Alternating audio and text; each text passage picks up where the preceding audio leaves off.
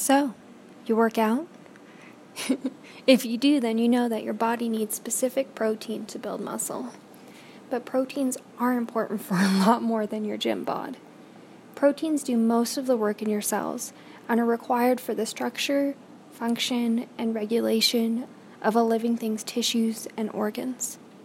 Today I'm going to tell you about an interesting tool scientists, like me, use in a study of proteins. And that tool is deuterium. So what is deuterium? Deuterium is rare heavy water. So what does that mean? Deuterium refers to water made with an isotope of hydrogen.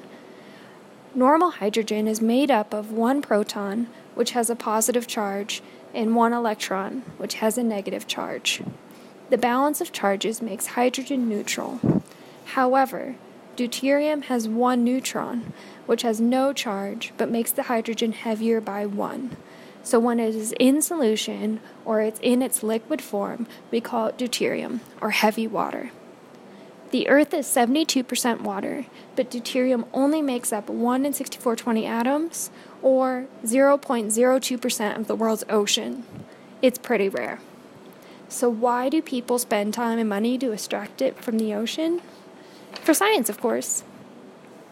Because deuterium is heavier than normal hydrogen, that means we can use instruments to measure the mass difference between it and normal hydrogen. And it slows down chemical reactions because it is heavier. So when I study proteins, I am interested in their structure and movement and how that affects their function.